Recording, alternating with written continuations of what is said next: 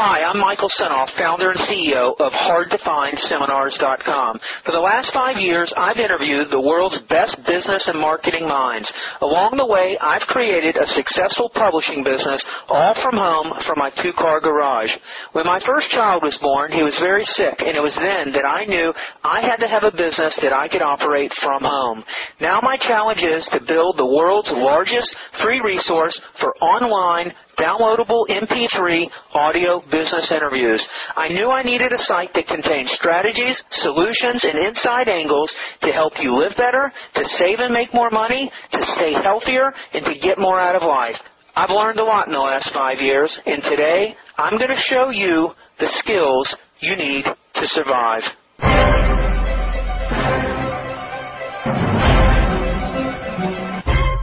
For the past few years, the economy has been very, very good. And a lot of salespeople have found it to be an excellent selling environment. But we're about to see that change.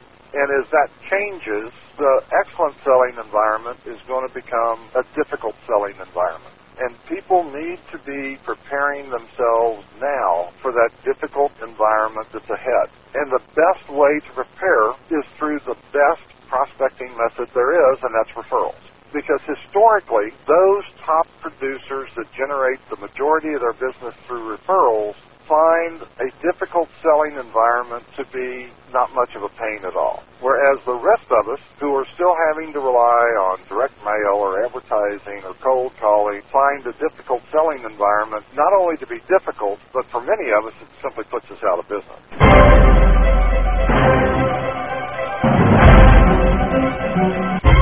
Hi, it's Michael Senoff with Michael Senoff's HardToFindSeminars.com.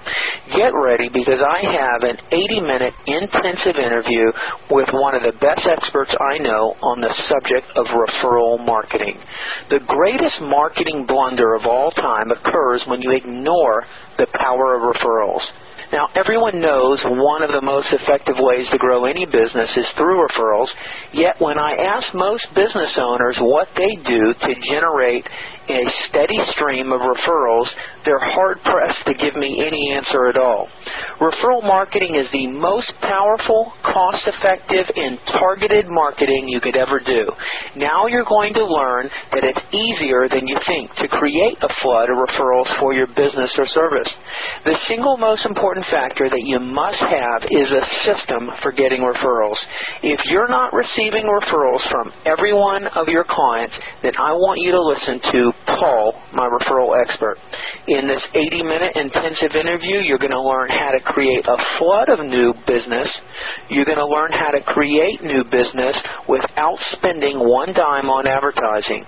This mini seminar is an insider shortcut to referral marketing that will supercharge your business, your wealth, and your life. And even if you don't know much about marketing, what are we waiting for? Let's get going and start learning how to get a flood of referrals. If you'd like to power up your business by harnessing the power of referrals, go to www.referralmarketingtipsandsecrets.com. That's referralmarketingtipsandsecrets.com.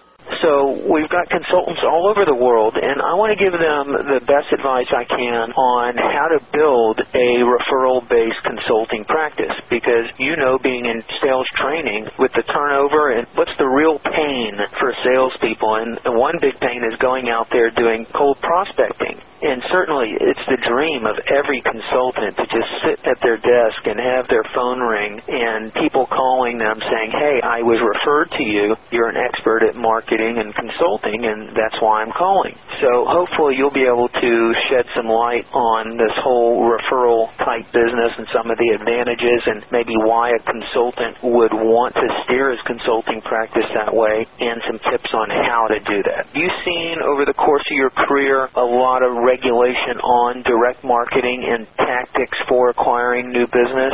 Particularly in the financial services industry, everything has to go through the compliance department. And compliance departments are getting tougher and tougher and tougher to deal with. One of my client companies is UBS, and they're really beginning to drive me nuts because in some parts of the country, they've instituted new policies that when they hire a new financial advisor, that financial advisor is only allowed to prospect one way, and that is through cold calling. And they're only allowed to cold call at their office desk because it has to go through a particular system where the system verifies that the phone number they're calling is on the do not call list.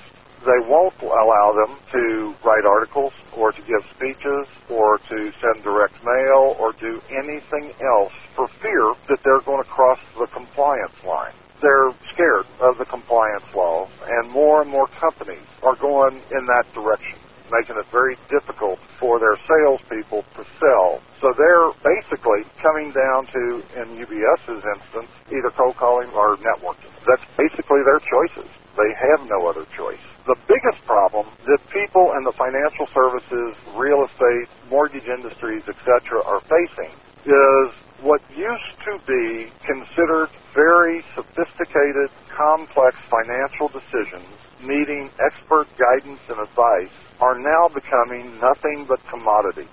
With all of the canned advice that people are getting from newspapers and magazines and books and TV shows, many people no longer feel that they need advice, that they can self-medicate in these areas. There are financial planning firms out there that the financial plans that they sell are just fill-in-the-blank, do-it-yourself canned stuff, so they're getting canned advice. All of this that used to be expert-based is now becoming just a commodity. The salespeople are no different than the associate at Walmart. They may as well have a vest on that says, "How can I help you?" Because all they're doing is filling out the paperwork. But fortunately, there is still a significant group of people out that realize these are important financial decisions and they need expert advice. The problem is, if you approach them in a non-expert manner, then for them, you're not an expert, because clients perceive that experts get their clients through expert sources, such as referrals, such as the publicity that an expert would get through the newspaper or through radio or TV. And if you don't have that perceived image of being an expert, then you're just another one of the crowd. And if they're going to go to just another one of the crowd, they may as well go to the one who's got the cheapest price. So in order to be able to continue selling as an expert-based, advice-based salesperson, whether you're in insurance or securities or financial planning or mortgage now, real estate, you have to have that expert image and reputation. And you get that through both the way that you prospect and the way you market yourself. Those come through referrals and generating the local publicity of being an expert. We're quickly, very quickly, entering a time when there is going to be a real washout of salespeople in those industries. But those people who can position themselves as experts are going to make more money than they ever dreamed of. Can you talk about some stories of maybe some of the people that you've trained over the years, some success stories that will really hit home the point of how referrals can change the life of a person and the life of a business? You bet. We can start off with a management consultant. The gentleman's name is Andrew Jackson. He is out of Birmingham, Alabama, of all places. When I started working with Andrew, he had been in the consulting business for about 13 years. And he works primarily with small businesses and startup entrepreneurs. And his business was pretty average. We've been working together for a little over a year at this point. And when I started working with Andrew, most of his business came through networking. He did a lot of direct mail and some targeted advertising. He spent a great deal of money in his direct mail campaign, a pretty inefficient campaign that he was working, although it did bring in an income. His income at that point was about $70,000 a year after expenses. And like I said, we've been working together a little over a year. He has taken the referral process and very diligently implemented that. At this point, a year later, he no longer does any direct mail. That alone is saving him about $3,500 to $4,000 a month. He has doubled his billing. So when we figure at the end of this year, with his savings from no longer doing direct mail, plus his added income, he is going to almost triple his income in a year. Wow. I assume you're coaching him? Yes, he is coaching. Excited was he? Oh, he is thrilled to death. Now, quite honestly, when we started working together, he was somewhat skeptical. He, like most salespeople, had tried to generate referrals in the past. He had used the method that almost everybody uses, the do a good job and ask for referrals. And like most every other salesperson, he found it didn't work very well. So when we got together, he was fairly skeptical that it was actually going to work. And it took probably 60 days to actually get him comfortable with the concept that he can generate a large number of high-quality referrals and at the same time not come across as though he's begging or he's desperate for business. Once he got the concept and really began to implement it, within 60 days, his income was dramatically increasing. Within 6 months, he was beginning to drop the direct mail campaign. A year later, there is no direct mail campaign. Almost 60% of his business is based on referrals. He is bound and determined and is probably going to do it. By this time next year, he will be 100% referral based. What have you seen that do for his confidence? Like I said, he had problems with the idea that referrals would even work. Like many salespeople, he thought asking for referrals was going to come across to his clients as begging or that he was needy. He was not confident that there was anything out there for him to use as his prospecting tool other than spending a lot of money on advertising and a lot of money on direct mail. He was very reluctant to pick up the phone and call someone. He wanted to sit and wait for people to call him. So consequently, any other form of prospecting, cold calling or walking into an office and introducing yourself, that was all out. So he was literally down to whatever he could generate from direct mail or from advertising. And he had a reasonable income, not a great income. When he began to see what this can do for him, his whole attitude has changed. He is anxious to get out and talk to people because, first off, he knows the process works, and secondly, he understands that if you sit and wait, you're not going to make any serious money, and he wants to make some serious income. And he's on his way to doing that. This year he's going to make about $200,000. Now, about $45,000 of that is going to be savings from his direct mail campaign. But he's going to put $200,000 in his pocket as opposed to about $70,000 last year. His confidence is really beginning to soar to the point that his stated objective for 2008 is to double his income again. It's going to be tough, but he can probably do it if he really puts his mind to it. Let's do another case study. Tell me about another maybe student of yours, or it doesn't even have to be a student of yours, what referrals have done for them in their business. Give you another one, a salesperson who's new in sales. This is a lady by the name of Lori Webb. She sells reproductive equipment out of Austin, Texas. What is reproductive equipment? What was she selling? Copiers. Copiers. High-end copiers. When I started working with her, she is also a coaching client. She had been in her sales position for less than a year, and it was her first sales position right out of college. So she was very green, knew very little about sales, and she was struggling. She was just barely making it. Now, we've been working together for only 4 months. This has been a very short period of time. Before we got together, she generated prospects through cold calling and walking door to door and networking. And she managed to generate enough sales just to keep from getting fired. Her company generated some sales leads.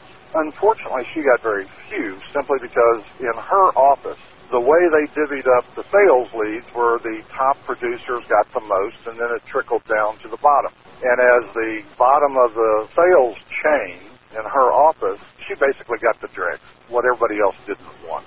So her sales leads from her company were pretty much worthless. She was basically on her own, cold calling and networking. And unfortunately, her networking very inefficient. She went to the usual places, the Chamber of Commerce, etc., and had the same basic results as other people attending the Chamber of Commerce and those types of meetings, pretty much nothing. For more exclusive interviews on business, marketing, advertising, and copywriting, go to Michael Senoff's Hard to Find Seminars RTTech.com. We have been working together for 4 months, working on 2 things. One, referrals, and then the second is on an efficient, effective, proven way to network to bring in additional business. Last month, for the first time, her sales put her in the top 20% of her company. This month, it looks like she's going to be in the top 20% again. She has gone from being the very bottom person in her office to being number 3 in her office. She is thoroughly excited. Virtually all of her business now, all of her sales, are coming from past clients. Can we talk a little bit about what did you tell her to do and what did she do to make this happen? Basically, when it comes to networking, my thoughts are you don't want to go to the Chamber of Commerce or the typical places. You go to a Chamber of Commerce meeting, and probably half the people are your direct competitors, and the other half are salespeople looking also for contacts. So I had her change her whole networking thought process. I had her join as an ancillary member the local Architects Association. And then I also had her join the local Printers Association because those are her prospects. You know, why spend time networking at a Chamber of Commerce where you might sell a cheap copier once a year when you can join the associations that are all about your prospects? So architects, because they need copies of their plans. They need high-end reproduction, as do printers. They don't need just 1 or 2 here and there. A large architectural firm is going to have numerous high-end reproduction pieces of equipment, as is a printer. Now, unfortunately, she doesn't get to sell them for the exact same price that she would the local real estate office who needs 1 copier, but she sells higher-end equipment, and she sells more of it, and she makes more money. Then when I had her go, instead of everybody wants to go with this idea that they're going to walk out with a pocket full of business cards, which just isn't realistic. When I had her attend the meetings, she had basically 2 rules to follow. The first rule was that she didn't talk about herself or what she did. She spent all of her time talking about that person she met and what they do because she wanted to get as much information as possible about that person. What she was doing when she was talking to them, she was interviewing them. She was qualifying them. And if she determined that this was actually a prospect, then she would invite them to lunch or to coffee or to whatever. Most everyone would accept. At that coffee meeting, she slowly began to talk about herself, her company, her products. The conversation was directed at them. The invitation was directed at them in the sense of, very interested in what you do. I'd like to learn more. But we're running out of time, so let's set up coffee or lunch or whatever. During that meeting, like I said, very slowly she would begin to introduce herself, her products. But what she's really doing is just establishing a relationship. Towards the end of that lunch or coffee, as I said, she would begin to slowly talk about what she did and what she does. And she would ask if it would be permissible just to drop off some literature. Again, virtually everybody says sure. Well, she's not going to just drop it off. She will say, great, let me come by 10:30 on Friday morning just to say hi and drop this off. And she does that. But when she drops it off, she realizes that she actually forgot to bring one important thing, so she sets up another quick appointment for early the next week. So in the course of a week and a half, she's had the opportunity to meet with this person 4 times. Now, is that important in the strategy? It's important in the strategy because generally it takes 7 to 8 meetings before somebody begins to think of you as a friend. And what she's trying to do is rush the process. So if she can get those 4 in within a week and a half, and then within a couple of weeks call back to specifically ask for an appointment this time, within 3 weeks to 4 weeks, she can have had 5 meetings with this person, which puts her probably pretty close to the next association meeting. So within 2 months, she can have her 7 to 8 meetings. And by that time, that person is beginning to think of her not as a new acquaintance, but as a friend. And people like to buy from friends. Right. So she can very quickly expedite that whole process. And it appears as though it's just coincidental and accidental. But in actuality, it's a well-thought-out plan of how to expedite the meetings without appearing to be pushy or salesy.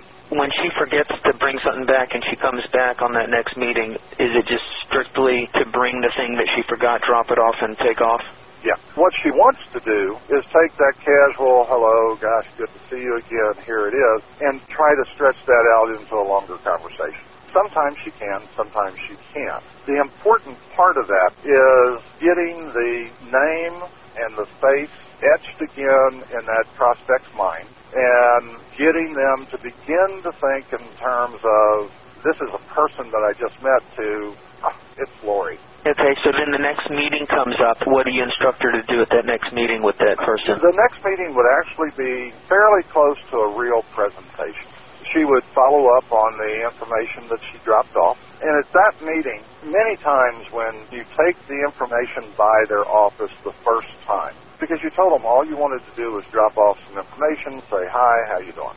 Many times they'll meet you in the reception area. That second meeting, where you forgot to bring something and you drop it off, again, many times they'll meet you in the reception area. That third meeting is when you actually get to go into their office. In that third meeting, you basically have three things that you need to do. One is begin to make your presentation. It's not a hard sell. It is pretty much just an introduction of, this is what I do. This is what we do. By that time, if you've carried the conversation well, you know a lot about that person's business, and you know a lot about their needs. Because that first conversation during the association meeting when you met them was virtually 99% about them and their business. The second meeting at coffee or lunch was about 85% about them. So by this time, you ought to know their business fairly well, and you should have some concept of how you might be able to help them. During the third and fourth meetings where you just drop stuff off, if you have the opportunity, of course you try to learn as much as you can. When you get into their office, you can learn a lot about them. You get the opportunity to give them a brief introduction to your company and your products, but you get to look around their office. And by looking around their office, you can learn a whole lot more about this particular person as an individual. Because typically, they're going to have a lot of signs in their office that you can pick up on about who they are as an individual. They're going to have plaques, they're going to have pictures, they're going to have books, they're going to have all kinds of things that should be able to give you a lot of information about who this person is and what makes them tick. So you're on a reconnaissance mission at this point. But the whole plan is it'd be nice to sell this person, but the real value is to get this person to refer you to their network. That's part of it. That's part of the reason that you're looking around to see. I mean, the whole strategy for Lori. The whole strategy is to sell them and to get referrals from them. Okay. They are used to people coming on very strong. Hey, I sell copiers, what do you want? Versus someone coming in and getting to know them. But typically, to develop a business friendship takes a fair amount of time. All this is trying to do is accelerate the whole process without coming across as being strictly salesy. It can develop a friendship much more quickly and gives you a ton of ammunition because you learn immense amounts of information about their companies. So when you do sit down and give them a product presentation, you can zero in on their needs. And it seems like you are an answer to their prayers because you really understand their business and you really understand what it is they need. And the reason you understand it is because they told you. Right. They just didn't come out and directly tell you. You just found out through normal conversation. If you'd like to power up your business by harnessing the power of referrals, go to www.referralmarketingtipsandsecrets.com. That's referralmarketingtipsandsecrets.com. Was Andrew Jackson using the same method with building the personal relationships and the meetings and such? Yeah. Most everyone that I work with that does network tends to network in a very inefficient manner. They tend to go to places where they're not going to be able to really generate a lot of business. For instance, lots of realtors and insurance agents and financial planners and, lots of these folks all go to the Chamber of Commerce. And basically, if the Chamber of Commerce in those networking events would just bring in a sales trainer, it could be a sales training event. because they're all salespeople looking for other people to sell to. Right. So instead of spending 2 hours, 3 hours at a Chamber of Commerce event, it would make more sense to spend the same amount of time with an association that really has a lot of your particular prospects. Did Andrew sign up with associations for management consulting that were related to? Yeah, he joined 2 associations. One was a manufacturers association because he deals with small manufacturers. And the other was a trucking association because he deals with a lot of small trucking companies. And both of those have worked out well for him. He's not going to run across a lot of small manufacturers or a lot of small trucking companies at the Chamber. But that's where he was spending his time because that's where most people, when you think of networking, you think of either a networking group like BNI or you think of the Chamber of Commerce. Everything has got associations. Everything has their own little organization. And people don't think in those terms, which is actually to your benefit. Because when you go to the Chamber of Commerce and you're an insurance agent, you got 17 other insurance agents roaming the halls. But if you're an insurance agent and your specialty is commercial insurance and you join the Commercial Building Management Association and you go to their association meetings, you may only have 1 or 2 other competitors there. And I would much rather be with a whole bunch of prospects with little or no competition than being someplace where there are very few prospects and all kinds of competition. Let's go into another story. Can you come up with another case study like this and we can expound on that? Sure. This is a lady, Tracy Granger. She is an attorney out of Miami. She has a general practice, has been practicing for about 7 years, and it's a decent practice. It's not earth-shattering, but it's decent. And she basically found her clients pretty much the same way that Jackson did. She did a lot of advertising. She did fair amounts of networking, and she got the occasional referral from another attorney who couldn't handle a particular situation. Like Jackson, she was very reluctant to ask for referrals. She thought that asking for referrals was, 1, rude, and secondly, would come across that she was begging for business. She also felt that in order to get referrals, she was going to have to basically bribe a client to give her referrals. So she was very skeptical. But she had been referred to me by another attorney, and she called. I convinced her that it was worth looking seriously at, if nothing else. We've been working together for about 7 months now. Her goal is to find a way to eliminate her advertising. Her advertising budget is about $3,500 a month, and she would like to find a way to eliminate that expense. We have gotten her over her reluctance to ask for referrals. That took a little bit longer than it took with Jackson. It took almost 4 months to get her to the point where she was actually comfortable talking to her clients about referrals. But since then, over the last 3 months, well, this month, she's going to increase her billing hours by about 40%. She has finally sold on the power of referrals, and she has also finally sold on the idea that as a professional, and this is true for any professional, whether you're a salesperson or an attorney or a physician or anything else, first off, clients want to work with experts. And clients assume experts are not out there cold calling or beating doors down or sticking their business cards under windshield wipers or anything else. They assume that experts, true experts, are generating their business through referrals.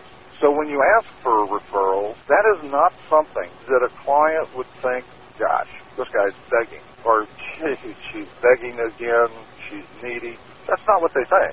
They think that that's what you do when you're an expert. Clients send you customers, not you go out and beg for customers. So she's finally realized that the referral process is the professional process. It's not begging.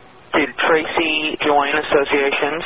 She has joined a mother's group, a strange one, but she does divorces. And she is, like I said, in Miami, and there is apparently an organization down there that's pretty big for mothers of young children and pretty active. And she's joined that. She also has young kids, so it works out for her to join that organization. But it also puts her in contact with a lot, unfortunately, of potential clients. So what's your story? How did you get into all this, and how did it all steer to this referral business? Was this something you developed out of a struggling sales career, a necessity? Basically, I've been in the sales industry for about 28 years, either as sales or sales management or sales training. Somehow or another, I've been in sales for 28 years. When I entered the business, I was told, like every other salesperson, that referrals were the lifeblood gamut of success. If you wanted to be successful, you had to get referrals, and the training I received was the exact same training that most every salesperson gets. Do a good job and ask for referrals. And I did that. And I had the same results that most every salesperson has. It doesn't work very well. But I was in the financial services industry, and a few years later, I was taught a different strategy, what is now the traditional financial services industry strategy of I get paid two ways, commissions and referrals. I found that didn't work very well either. But over the years, I kept hearing that referrals were the panacea. And I looked around and I saw that very, very few salespeople generated enough referrals to make a hill beans difference in their business. But there were a few, not very many, but a few who really seemed to be able to run their business off of referrals, and they all seemed to be top producers. So a few years ago, I decided I was going to talk to 3 or 4 of these guys and just see how they did it. Were these real stars in their industry? Yeah, let me tell you the criteria I came up with to decide who I was going to talk to. I figured if I was going to talk to 3 or 4 of them, I may as well talk to the real superstars. So I came up with 3 what I thought were going to be fairly difficult criteria to match. The first, if they were going to be a top producer, they had to make $1 million a year or more in their sales business. And since my real emphasis was how do you get the great number of referrals, they had to generate at least 50% of their business from referrals. And then the last criteria, since I was in the financial services industry, they had to come from a relationship-driven industry. And I actually thought it was going to be hard to find these people. And then I found out it wasn't hard at all. How'd you find them? The first thing I did was I looked for a realtor. I looked for the biggest name realtor I could find. And from them, I got referred to several others. They also referred me to the mortgage loan officer. From there, it's just kind of, well, yeah, I know about this guy over in Maryland, and I know about this guy up in Ottawa. So I ended up interviewing 47 of them. They came from all different kinds of industries. A lot of the myths that we had been taught about salespeople, I found out were absolute myths. Some of these people, just as gregarious as you could possibly be. Some of them, virtual wallflowers, as shy could be. So that hail fellow well met is shot down. Less than 40% of them own their own company, so the idea that you have to own your own company to make a lot of money is gone. Most of them did not start off with any advantages that the rest of us didn't start off with. They didn't start off wealthy. They didn't have a lot of money to put into marketing and advertising. They weren't given a special book of business by their company or anything else. They started off just like all the rest of us did. What I did find they had in common was virtually every one of these people have a tremendous fear of failure. One of the things that really drives them is every day they have to prove to themselves that it wasn't a fluke, that they can do it again. That was a real surprise to me. You would think after making 7 figures for several years in a row, you would be pretty well convinced that you're pretty good at your job. But the recurring theme with these people is there's always that fear of failure, which pushes them. But when it comes to referrals, all of them started off with that traditional method of generating referrals of do a good job and ask for referrals. All of them found it didn't work. So independently, these people began to generate a process that does work, and all of them have certain things in common. Now, what I've done is taken pretty much the best practices of these people and put into a process. For instance, they recognize there are serious problems with that traditional method of trying to generate referrals. The first problem is when you wait until after the sale has been completed. Literally, as some people are walking out the door to ask for referrals, you're basically ambushing your client. You're taking them by surprise, and you're confronting them with an unwelcome and a very uncomfortable request. Most clients don't want to be rude. They don't want to say no. But at the same time, you're asking for something that they are totally unprepared to do. So you put them in a quandary. It makes them very uncomfortable. The reason a lot of salespeople refuse to ask for referrals is because intuitively they understand that they're putting their client in an uncomfortable position, which makes them uncomfortable. So they don't want to do it. So these guys understood that. They also understood that by waiting until that last second to ask for referrals, you're asking your client to go through their mental file cabinet in 10 or 15 seconds and are expecting them to come up with good referrals for you, and that's just not realistic. And then on top of that, you haven't even defined what a referral is. Now, we all know what a good referral for ourselves are, and we assume that our client understands that. When we ask for that referral, we're standing there thinking, give me somebody just like you. You're listening to an interview on Michael Senoff's HardToFindSeminars.com. Well, unfortunately, what the client's thinking is, what in the world does this person want, and how do I get rid of them? They don't know what you want unless you define it for them, and that traditional method doesn't define it for them. And then it doesn't give them a reason to give you referrals. Clients, as human beings, tend to do things because they perceive those things to be in their own best interest. They don't give referrals because they like you or they respect you or even because they think you did a good job.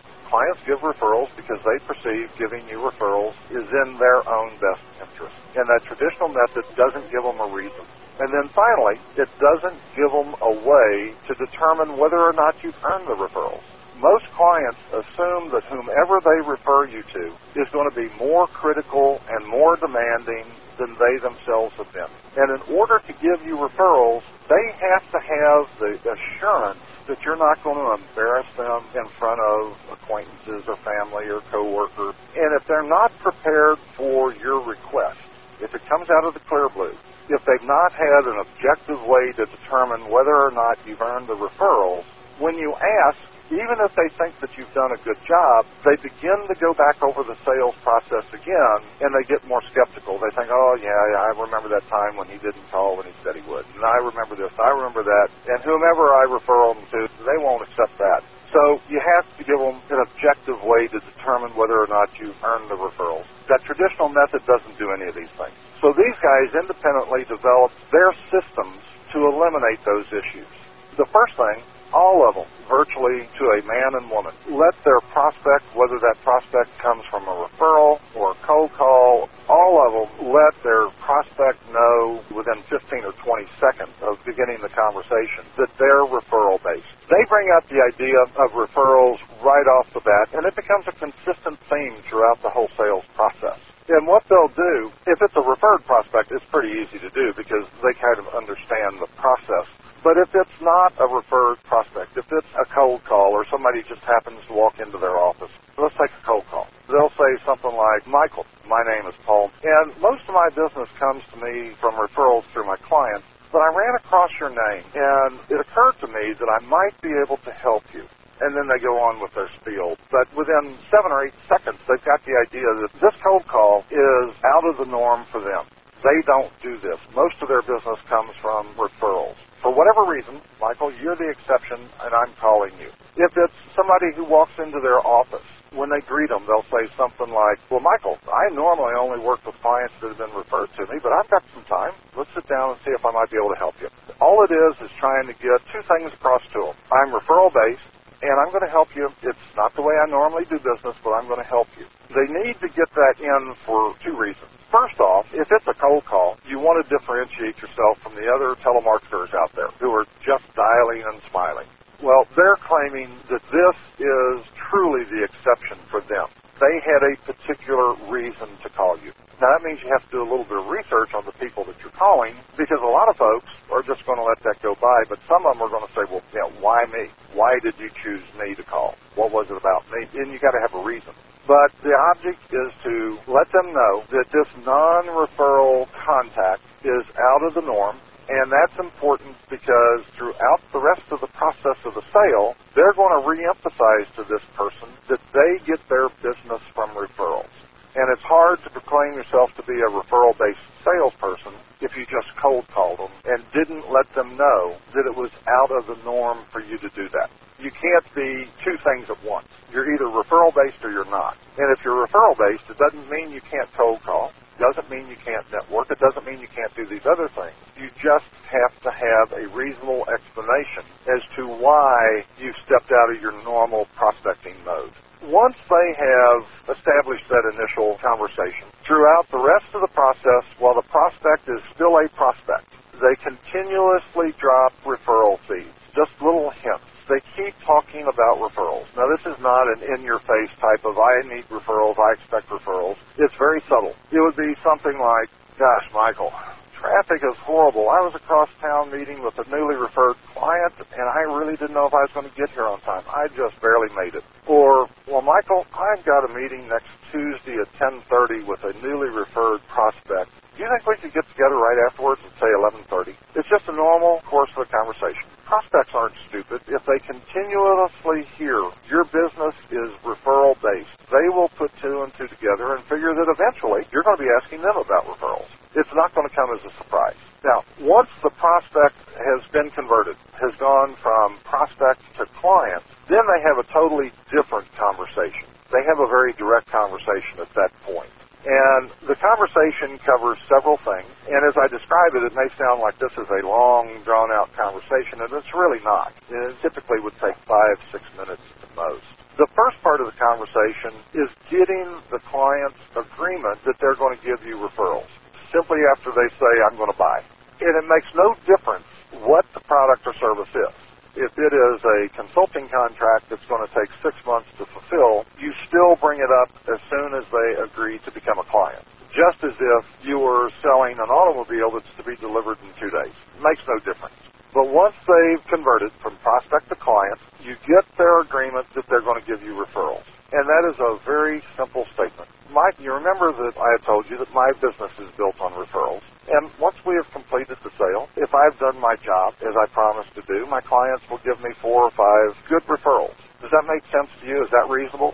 Sure. And then you just go on. You know, you don't emphasize it, you don't beat it to death. You get their agreement, and then you move on. The next thing is to define what a good referral for you is. Hopefully, a good referral for you is exactly what is sitting in front of you. Because if it is, all you got to do is pair it back to them exactly who they are. If it's a business-to-business sale, then you want a vendor or a distributor or a competitor or anybody else that is very much like them. If it's a consumer sale, then you want a consumer exactly like the person sitting in front of you. Because more than likely, that business does business with other companies about the same size, or that consumer knows most of their friends are probably very similar to them. So you just repeat back to them who they are, and you ask them if they understand. Well, of course they understand. So then you move on to the third part. At this point, you've got them to agree that they're going to give referrals. You've got them to agree that they're going to give 4 or 5 quality referrals, and now they know what a referral is. So now you explain to them why it is in their best interest to give you a referral. And that is also a very simple statement. My clients give me the referrals simply because, unlike most other salespeople who have to spend 70, 80, even 90% of their time out beating the bushes looking for next month's commission, I spend my time taking care of my clients. And in order to be able to do that, my clients give me the referrals. Does that make sense? Everybody's going to say, yeah, that makes sense. I would rather have you taking care of my purchase than not. On occasion, somebody's going to say, well, I don't understand. So asking 3 or 4 simple questions. Well, have you ever had a purchase where the salesperson didn't return your phone calls? Have you ever had a purchase where something went wrong and the salesperson didn't inform you? Well, of course. Have you ever had an instance where you needed something from somebody and you could never get an answer? Well, the reason those things happen is because those salespeople couldn't take care of you. They had to be looking for their next commission check. That's the reason my clients give me referrals, because I don't do that. I take care of you. You get your phone calls returned on time. I make sure problems don't arise. I make sure if you need something, you get it. Is that worth the referrals? Then you get to the last part. But my clients don't just give me referrals, I earn them. And I earn them by giving you the exact purchasing experience that you want. Would you do me a favor and tell me what it is you would expect in the course of this purchase? And they're going to say, huh? Because nobody's ever asked this. They're going to say, I don't know what you mean. Well, Mike, you've heard the expression exceeding the customer's expectations. Everybody is saying that they exceed customers' expectations. Well, yeah, I've heard that. Well, unfortunately, nobody ever exceeds their customer's expectations because nobody ever knows what their customer expects because they never ask. Well, I'm asking because I want to give you the exact experience that you want, not the experience I think you should have. So if you'll just tell me, would you like me to keep you informed every week or every day, every other week? How would you like me to keep you informed about what's going on? And then you just go through 4 or 5 questions. You only have to ask 1 or 2, and most people will start spilling their guts about what it is that they want. What that does is it sets up an objective criteria for them to determine whether or not you've earned the referrals. But more importantly, it lets you know exactly what you have to do to make them happy. And then the third thing it does is if they have any unrealistic expectations, you can nip them in the bud right now, rather than allowing them to become real issues later on. Once that conversation is over, you basically just go back to dropping those little seeds, just weaving the idea of referrals into the conversation as the sale progresses. You just don't want them to forget, but you're not going to beat them over the head about it. But at the same time you're doing that, you're paying really, really close attention to these people. You want to learn everything you can about them. You want to know what associations and organizations they belong to, who their past employers were, everything you can find out. Because after the sale has been consummated, you're going to set up a meeting with them just to get referrals. Their promise is you're going to deliver exactly what they wanted, and then they're going to give you referrals. So you got to deliver first. Yeah, you got to deliver first. For more interviews like this, go to hardtofindseminars.com. This is the end of Part 1. Please continue to Part 2. If you'd like more information on some of the services that Paul offers, please call him at 360-525-0203. That's 360-525-0203. Thanks for listening.